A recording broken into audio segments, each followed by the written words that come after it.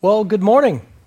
For those of you that are joining us online here on the coast, or for those of you turning in Japan, or on the Gold Coast, or over in the States, be it Florida or San Diego, California, welcome. My name is Rob, and I am one of the pastors here at Wyoming Church of Christ. I wanted to start off by saying, on the one hand, I'm really saddened not being able to gather with you all this morning. On the other hand, I'm grateful that we live in a day and age we do, having the technology, which we're still able to hear God's word taught. We're still able to be edified as believers in a situation like this. You know, generations before us would not have had technology or really the privilege of being able to use this platform to be able to tap into this avenue. So as unfortunate as this situation might be, I'm grateful that we can still be challenged and encouraged and equipped by God's word together. Obviously, this is no substitute for being together and gathering, but I am eager for the day. I'm already eager for the day when we can come together as a church family, as God's people. I know many of you feel the same, having conversations with you via email, text, over the phone, that you feel the same way I do, and long for the day when we can come and gather. And it'll be, I believe, really sweet when we're able to do that. And let's be praying that that day comes soon. I also want to make it clear that on behalf of the elders, our decision to temporarily suspend our public gatherings together, that was not a decision based on fear. That was not a decision based on a lack of faith either. That was really a decision to be as wise and as loving as we possibly could be given the situation that we've been handed. A desire to promote the spiritual well-being and long-term health of this church, as well as the witness that this church will be in the community. On that note, I just would want to encourage you to really lean in during this time, to actually carve out every Sunday morning at 9:30 a.m. It's still the Lord's day. God is still ruling and reigning over all things. And if you are his child, though it's, again, no substitute for actually gathering face-to-face with each other, but I just want to encourage you to make it a habit to tune in via live stream each Sunday morning at 9:30. I know for me, sometimes friends will pass on good sermons, and I'll listen to them as I'm washing the dishes or whatever that might be. And I get through typically a quarter of it, and then I don't finish. So I just want to encourage you to get in the habit of connecting online, as well as, because we can't connect in person, let's be praying and really thinking creatively how we can help those within our church community that are most vulnerable during this time. Looking for ways that we can not only pray for them, but be some physical support to them as well. Lastly, I want to remind you, friends, that while it may seem that so much has changed, and in some ways it has, I'm not talking to a room full of people, I'm talking to a phone staring at me in the face. In some ways, so much has changed, but the most important realities in the universe have not changed one bit. God is still ruling. God is still in the heavens, doing all that he pleases. Jesus Christ is Lord over all things, from the most complex economic factors to the smallest molecules within our body. Our God is good, and he is sovereign and reigns over all. So, church, whatever circumstances that we're going to encounter in the days ahead. Let us lean in on the Lord. Let us trust him and anchor ourselves in the truth of who he is. Now, I'd like to actually look together at a portion of God's word. So if you will, turn with me in your Bibles to the Gospel of Matthew, chapter 11. The Gospel of Matthew, chapter 11. We're going to start reading in verse 1. And this is God's word. When Jesus had finished instructing his 12 disciples, he went on from there to teach and preach in their cities. Now John heard in prison about the deeds of the Christ. He sent word by his disciples and said to him, "Are you the one who is to come, or shall we look for another?" And Jesus answered them, "Go and tell John what you hear and see. The blind receive their sight, and the lame walk. Lepers are cleansed, and the deaf hear, and the dead are raised up, and the poor have good news preached to them, and blessed is the one who is not offended by me." As they went away, Jesus began to speak to the crowds concerning John. "What did you go out in the wilderness to see? A reed shaken by the wind? What then did you go out to see? A man dressed in soft clothing? Behold, those who wear soft clothing are in kings' houses. What then did you go out to see? A prophet? Yes, I tell you, and more than a prophet. This is he of whom it is written, 'Behold, I send my messenger before your face, who will prepare your way before you.' Truly, I say to you, among those born of women, there has arisen no one greater than John the Baptist. Yet the one who is least in the kingdom in heaven is greater than he. From the days of John the Baptist until now, the kingdom of heaven has suffered violence, and the violent take it by force. For all the prophets and the law prophesied until John, and if you are willing to accept it, he is Elijah who is to come. He who has ears to hear, let him hear. But to what shall I compare this generation? It is like children sitting in the marketplaces and calling out to their playmates, 'We played the flute for you, and you did not dance. We sang a dirge, and you did not mourn.' For John came neither eating nor drinking, and they say, 'He has a demon.' The Son of Man has come eating and drinking, and they say, 'Look at him, a glutton and a drunkard, a friend of tax collectors and sinners.'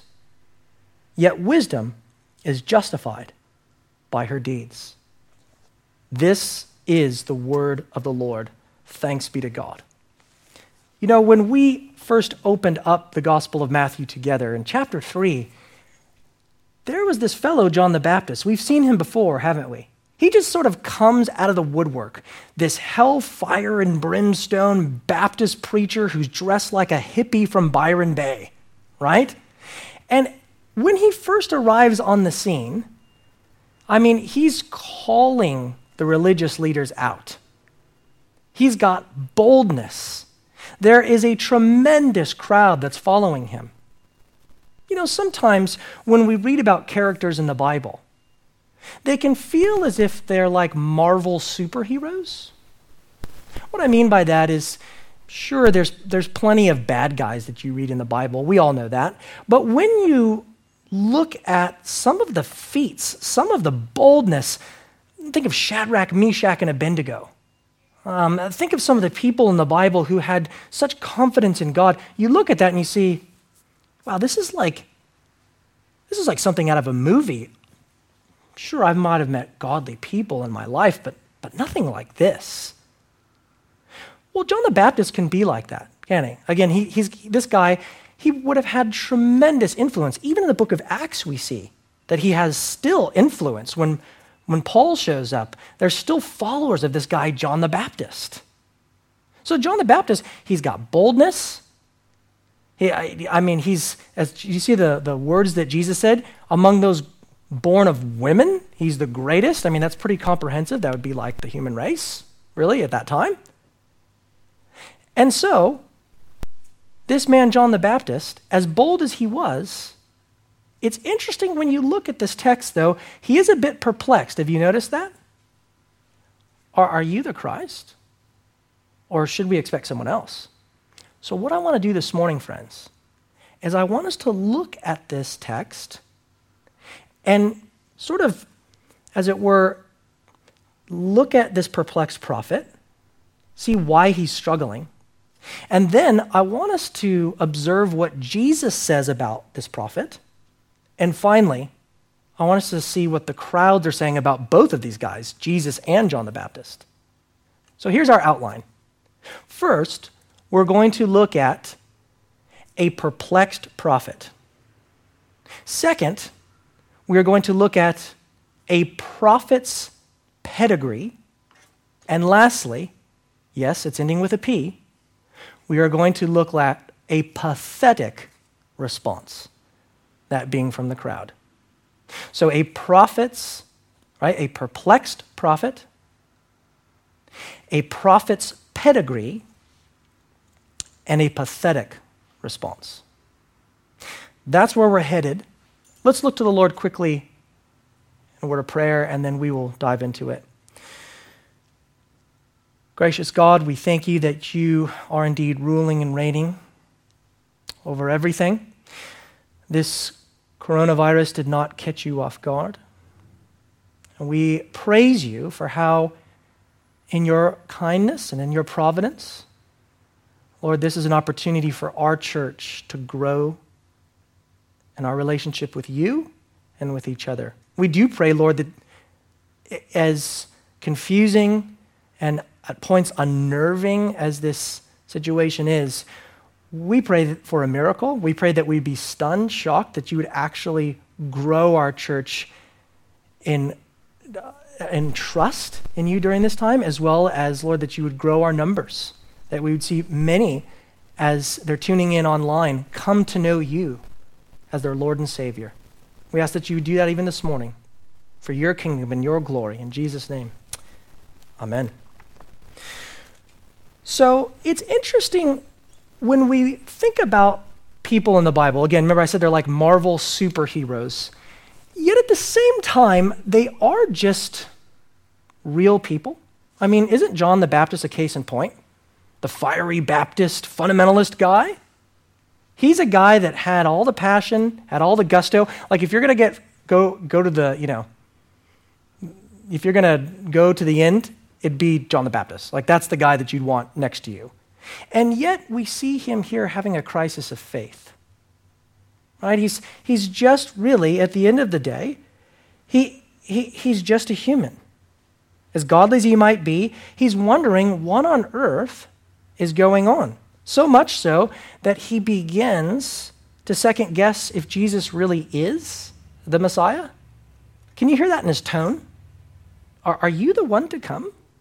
Is it really you? Or should we expect someone else? I mean, Jesus, did we get the correct memo here? Or am I off base? It's interesting, though, when you think back to chapter 3, when John the Baptist was first introduced. I mean, he's pointing to Jesus, saying, he's greater than I. Jesus comes to John the Baptist to be baptized. What does John the Baptist do? Whoa, whoa, whoa, whoa. This should be the other way around. You should be baptizing me. And yet here, he seems to have this massive crisis of faith and doubt. What gives? What happened between chapter 3 and now? Well, maybe it'd help if we actually go back to chapter 3 and see his perception of who the Messiah is. So turn with me back in your Bibles to Matthew 3, because a lot of this has to do with John's expectation of who the Messiah is and what he'd be doing. Look at Matthew chapter 3. Pick up in verse 7. Again, when I say the guy is fiery and bold, you'll see exactly what I'm talking about here. In chapter 3, verse 7, this is John, for when he saw many of the Pharisees, this is the religious elites of the day, the Pharisees and the Sadducees, coming to his baptism, he said to them, "You brood of vipers, who warned you to flee from the wrath to come? Bear fruit in keeping with repentance, and do not presume to say to yourselves, 'We have Abraham as our father.' For I tell you, God is able from these stones to raise up children for Abraham. Even now the axe is laid at the root of the trees. Every tree, therefore, does not bear fruit is cut down and thrown into the fire.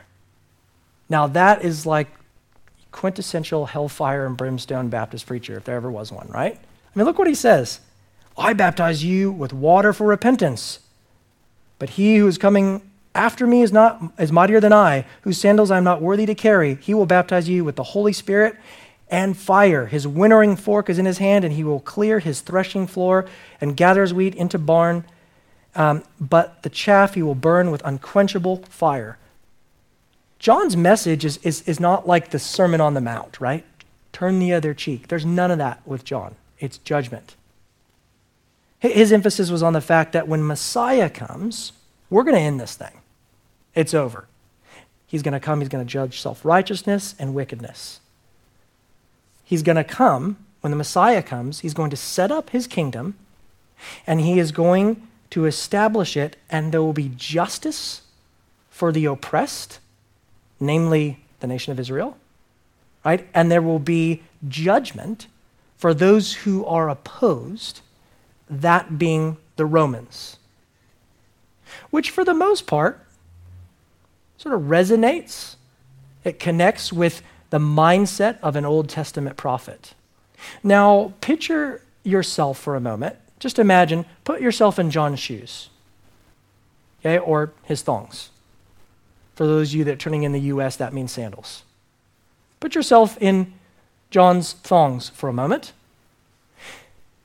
He's been waiting for the Messiah to come. He knows what his job is. It's to prepare the way for Jesus. And when Jesus shows up, it's on. He baptizes him. He anoints him, as it were, sets him up for his ministry as the Messiah. But shortly after this, what happens? John gets thrown in prison. And you can imagine if you're him, the end is near, because that's what I've been preaching. And that's okay. God's going to come. He's going to rescue me. It's all going to work out. John would have known the passage from Isaiah, which says this: he will proclaim release to the captives.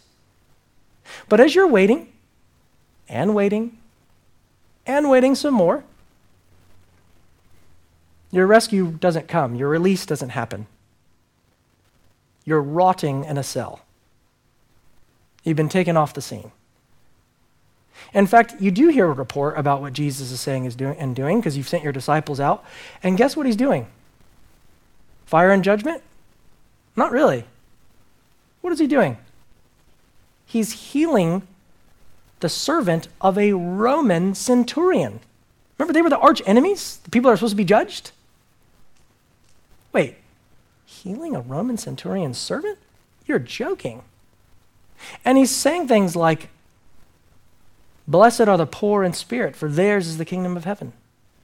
Blessed are the meek, for they will inherit the earth. Blessed are the peacemakers.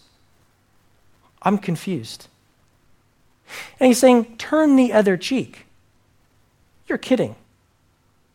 Where's the fire? Where's the judgment? You can almost picture, if you're John the Baptist and you're in this prison cell, your disciples coming back to you and reporting these things, and the disciples are like, who does this guy think he is? One commentator really captures this nicely. He says this: what was Jesus doing? Puzzling things from John's viewpoint, preaching, healing, and driving out demons. And what is his message of the kingdom? Beatitudes, parables of the gracious rule of God, prospects of feasting in the kingdom of God. Where was the thunder of judgment? Where was the rebuke of the wicked? Why this use of power over demons but not over evil men? Why did Jesus consort with them in their feasting? Why did he allow the prophet of God's righteous wrath against sin to rot in Herod's cell without a word of protest? Could this possibly be the Messiah? You see, friends, clearly, for John, Jesus is not turning out to be the kind of Messiah that he anticipated. It's not the type, it's not the kind that he was thinking of. So naturally, he's perplexed by all this, which is why he sends his disciples for clarification. If you turn back to chapter 11, look what they ask. We've already been talking about this, but look at chapter 11, verse 3. He says, And he said to him, "Are you the one to come, or shall we look for another?" And Jesus answered them, "Go and tell John what you hear and see." Well, they've already heard and seen what Jesus has done, right? And that's why they're confused. That's why they're perplexed. But now the Lord helps them put it all into perspective. He gives them a framework, scooping up a handful of passages from the book of Isaiah. He pulls them all together, kind of like when you go into the lolly shop and you have a bag and you're able to pick different lollies and put them into the bag. They're all brought together, this gorgeous feast. And that's what Jesus actually does. Look what he says here in verse 5. The blind receive their sight, all from Isaiah 35 and 61 others, right? The blind receive their sight, and the lame walk, lepers are cleansed, and the deaf hear, and the dead are raised up, and the poor have good news preached to them. He brings all these prophecies together and then points back to what we have already seen him do and teach. We've been going through the Gospel of Matthew for the last year and a half, and we've seen him do all of those things, have we not? So the answer to John's question, are you the one? Emphatically, yes. But I want you to catch the way he sort of throws it back into John's lap. Look at verse 6. He says, and blessed, sounds like the Beatitudes, doesn't it? And blessed is the one who is not scandalized, offended by me. Flourishing is the one who's not scandalized by me. This gets at the answer of John the Baptist's question, doesn't it? He quotes the prophecies, he scoops them up like a bag of lollies, but this really gets at the nub of it. This really gets to the nub of John's question. He says, John, I want you to go back, and I want you to have a good think. Have a good think on exactly what God spoke through the prophet Isaiah, and you'll see and you'll realize that I'm doing precisely what he predicted, and you're blessed, you will flourish if you receive that. When I was thinking about this text this week and praying and thinking about you guys, this event of John struggling, this perplexed prophet, if there's someone even of that stature, when Jesus says he's the greatest born of women, right? This guy is struggling with doubt and with disappointment. And I couldn't help but think of many of us who might be living in that space right now, or will be in the weeks ahead. This pandemic has been unexpected and certain, and really caused a lot of uncertainty for many of us. Look, whether you feel that the precautions are overdone or not, it's still undeniable that this has had a huge impact economically. It will in the months and years ahead. It will have it's already have a massive impact socially, social distancing, etc. And no doubt, it will definitely cause your faith in God to really be stretched. It will definitely cause you to, like John the Baptist, your faith in God's goodness and his control, friend, is going to be tested. Remember, John is in prison. His job had been to prepare the way for the Lord, yet in God's providence, mysterious as it was, he was taken off the scene. And you can imagine how disappointed he would have been. He'd been waiting for the Messiah, right? To come in and clean house. He was tired of what the Pharisees and the Sadducees were doing to his people. And so he couldn't wait for the Messiah to set them straight. But John didn't see that happening. He didn't see the Romans being kicked out of Judea either. Things just aren't what he really anticipated, expected, envisioned. He's disappointed because of it. His hopes are crushed. And if you're in that place now, friend, where your circumstances are dark and your hopes are crushed, it's not surprising that you would struggle with a bit of doubt. But friend, you need to know that in your weakness and in your doubt, you have a strong, mighty Savior who is sovereign over it all.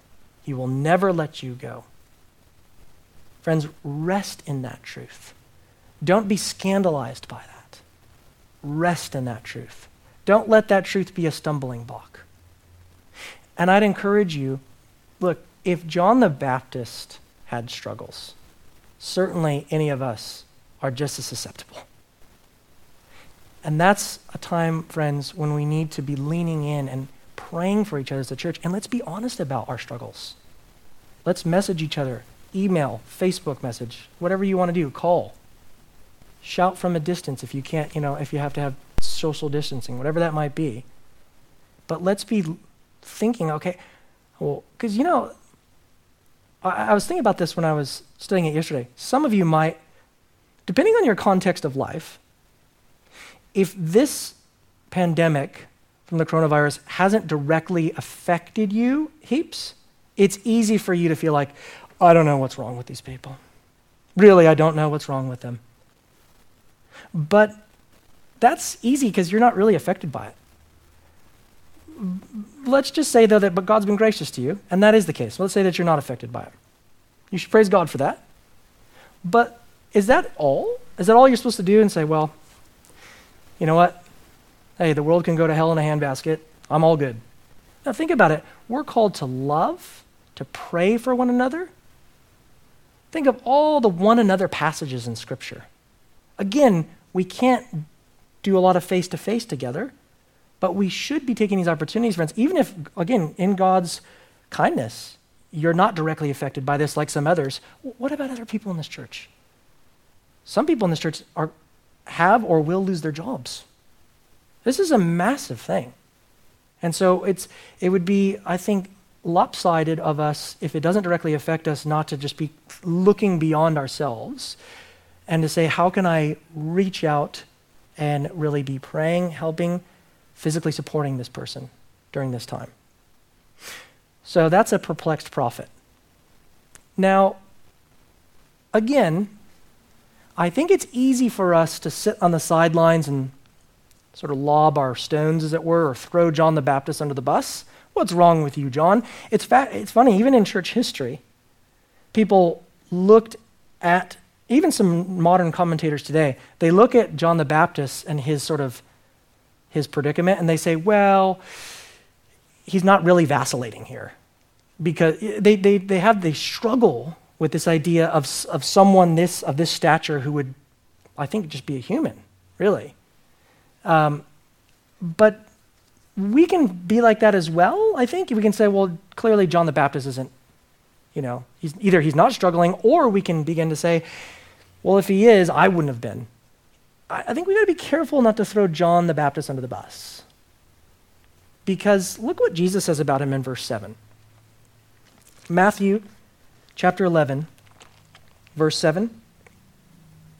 So after the disciples leave, as they went away, Jesus began to speak to the crowds concerning John. What did you go out in the wilderness to see? A reed shaken by the wind?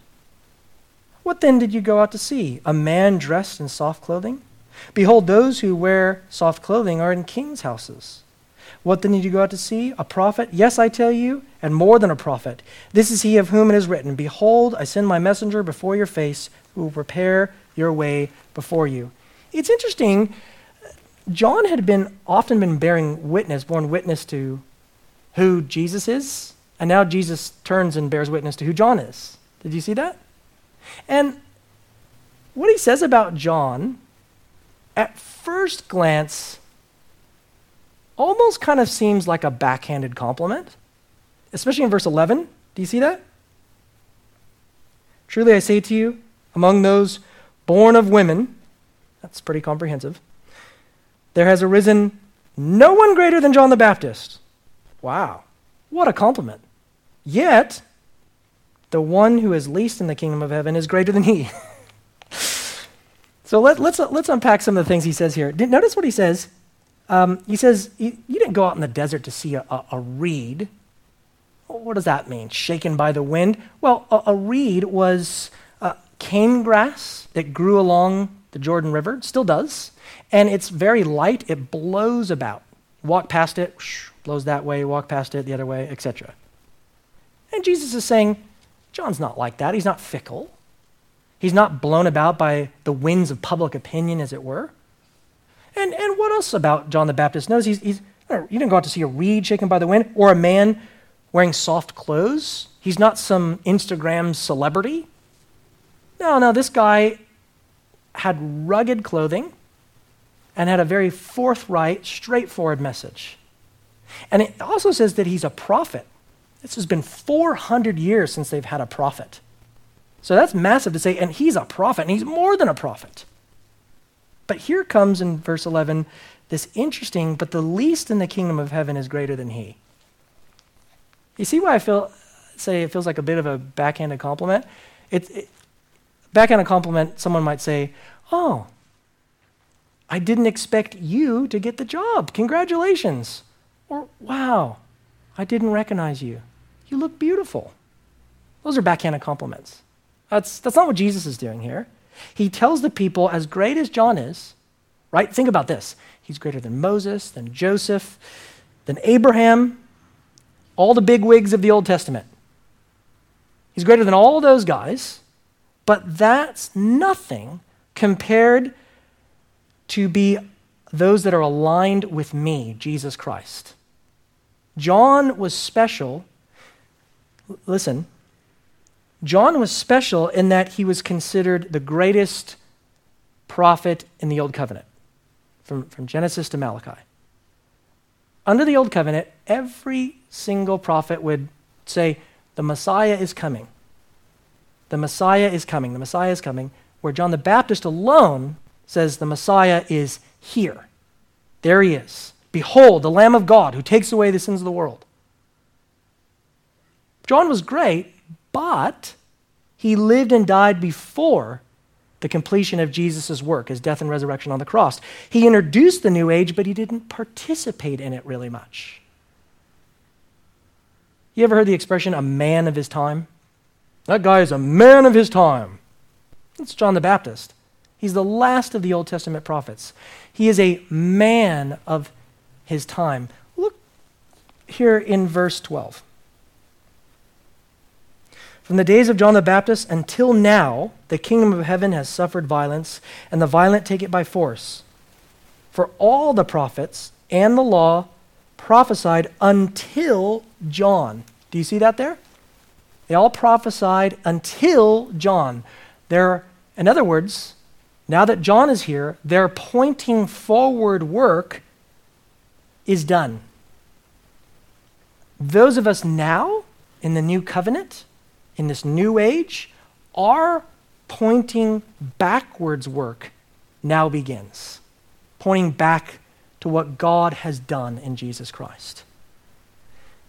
It might make a little bit more sense now thinking about, okay, Old Testament, New Testament, John's sort of in the middle. Let's pick up here. Verse 14. And if you are willing to accept it, he is Elijah who is to come. He who has ears to hear, let him hear. You ever run across a passage like that in the Bible and you're like, what on earth? Wait, is he John the Baptist or is he Elijah? Who is this person? And yeah, I've got ears. What are you trying to say? I run across passages and I thought, how can I explain this? Well, picture it this way. Let's pretend that you went to a Broadway show, when you could, I guess, or to go here in Wyoming to the Laycock Theater. And the show that you see is called The Bible. And for the first half, you're watching the Old Testament. Blood, guts, prophecies, all kinds of crazy things. And right before the intermission, there's a break between the Old Testament and the New Testament. There's this bloke that comes up on the stage, dressed like some hippie from Byron Bay, and he goes, the days of the Lord will come, and this is how you'll know it. Ooh, it's very dramatic. The lights are dimming. And he goes, I'm coming back, and my name is Elijah. Ooh, the lights dim. kind of look to the person next to you and go, that was interesting. Then the person gets up and says, all right, folks, be back here in 15 minutes. We're going to finish the rest of our show. Go get a coffee. So you do, and you come back. And when you sit down, you kind of go, oh, I'm really interested how the New Testament's going to begin. Well, a different bloke comes up on the stage, but he's wearing the exact same hippie gear that guy Elijah was wearing. And he goes, the days of the Lord are here, and you go, I think I get it. You see, in our English Bibles, that is how the Old Testament ends. The very can I read for you the very last words of the Old Testament? Think about the guy at the theater, right? But listen to what it says in Malachi 4, 5 through 6. Behold, I will send you Elijah the prophet before the great and awesome day of the Lord comes. Do you hear that language? And he will turn the hearts of the fathers to their children, and the hearts of the children to their fathers, lest I come and strike the land with a degree of utter destruction. The end. The lights go out. So the Old Testament ends with a statement about the coming of Elijah. The New Testament begins with the ministry of this man who resembles Elijah. Does that make sense? That's what Jesus is getting at. John was the pivotal figure in the coming age of salvation history. And you know, John lived in a day not much different than ours, friends. A day where families were struggling, a day where hopes were dimmed. And friend, we, like John, want to point people to the Messiah.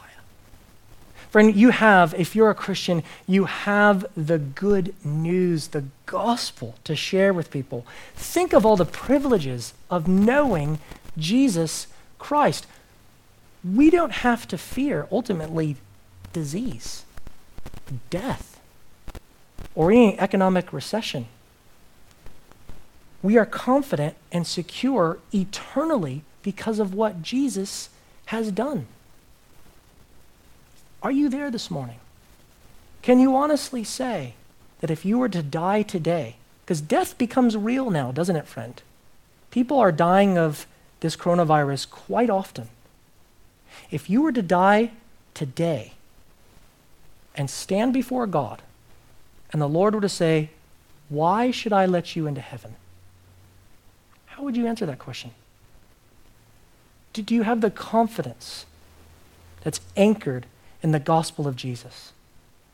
And if not, friend, I'm plead with you that you wouldn't rest, that you wouldn't let your head hit the pillow tonight until you are reconciled to this God. The Bible says that you've been created in God's image, but that you by choice and by nature have sinned against this God. Not that you've had a bad day. No, that you constantly from day one, the day that you were born, have rebelled against this holy, perfect, awesome God who is just. And that God, if he is just, will punish sin. So the only hope of heaven that you have, friend, is that someone innocent would take the penalty on your behalf, and that is the Lord Jesus Christ. Looking to him alone and faith alone, that by God's grace alone you can be saved. I pray that you do that today. Not everyone was excited about Jesus and John, though, were they? I mean, doesn't Jesus say, if you look in the next verse, he says, what can I compare this generation? You see that there? He says, and what shall I compare this generation? This generation is going to be repeated, that phrase, this generation, in the weeks ahead. And it's actually given in a negative way. It's like me saying this, oh, that guy. Oh, that girl. You hear my tone? Do you hear that there's a level of condemnation, of judgment, of disappointment? Jesus says, now what should I compare this generation? It is like children sitting in the marketplaces and calling out to their playmates. We played the flute for you, and you did not dance. We sang a dirge, and you did not mourn. For John came neither eating nor drinking, and they say, he has a demon. Son of Man came eating and drinking, and they say, look at him, a glutton, a drunkard. Interesting. They do respond. Do you notice that there? They do respond to who John is and who Jesus is, but their response is a pathetic response. Children would play music often, and their dads might dance in ancient Israel. Even children today sometimes play, marriage, wedding day, whatever it might be. And Jesus looks at the generation, he says, you're like children. You say that we've done this for you and you didn't do this. Right? We played, and then sometimes at funerals there'd be a dirge that would be played. These kids, as it were, piped for John. But the guy was so somber and so ascetic that he just couldn't be bothered, is what they're saying. We played the pipe, and you didn't boogie down. You're a party pooper. And Jesus, well, he's so somber, right? Or he's not so somber. That's John. Jesus is not so somber. The guy, is he ever serious? You see, it's one of those things where no matter how you slice it, their point of view of Jesus and John and the kingdom, ushering in of God's kingdom, it's no matter how you slice it, we're going to dismiss these guys. One, we're going to dismiss based on excessive enthusiasm. The other, we're going to dismiss based on unnatural asceticism. Those who have a heart to criticize, that's their point of view. But notice this little tailpiece in, you see it? Yet, very last verse of 19, very last part, yet wisdom is justified by her deeds. It's interesting. Do you remember going back to the perplexed prophet that he was concerned about the deeds of the Messiah? And then Jesus says, let me tell you about the deeds that I'm doing. And then the people say, well, both these guys are bad. And then there's that little tailpiece that Matthew adds, and it says, yet wisdom, true wisdom, is found by deeds. How you're responding to this message of Jesus. As I said earlier, friend, my prayer for you is that you respond to Jesus. I hope that in God's providence, this coronavirus has perhaps awakened you, maybe for the first time, about your own mortality, about life and death. Even if you survive this coronavirus the next few years or decades, hopefully there's a vaccine for it soon.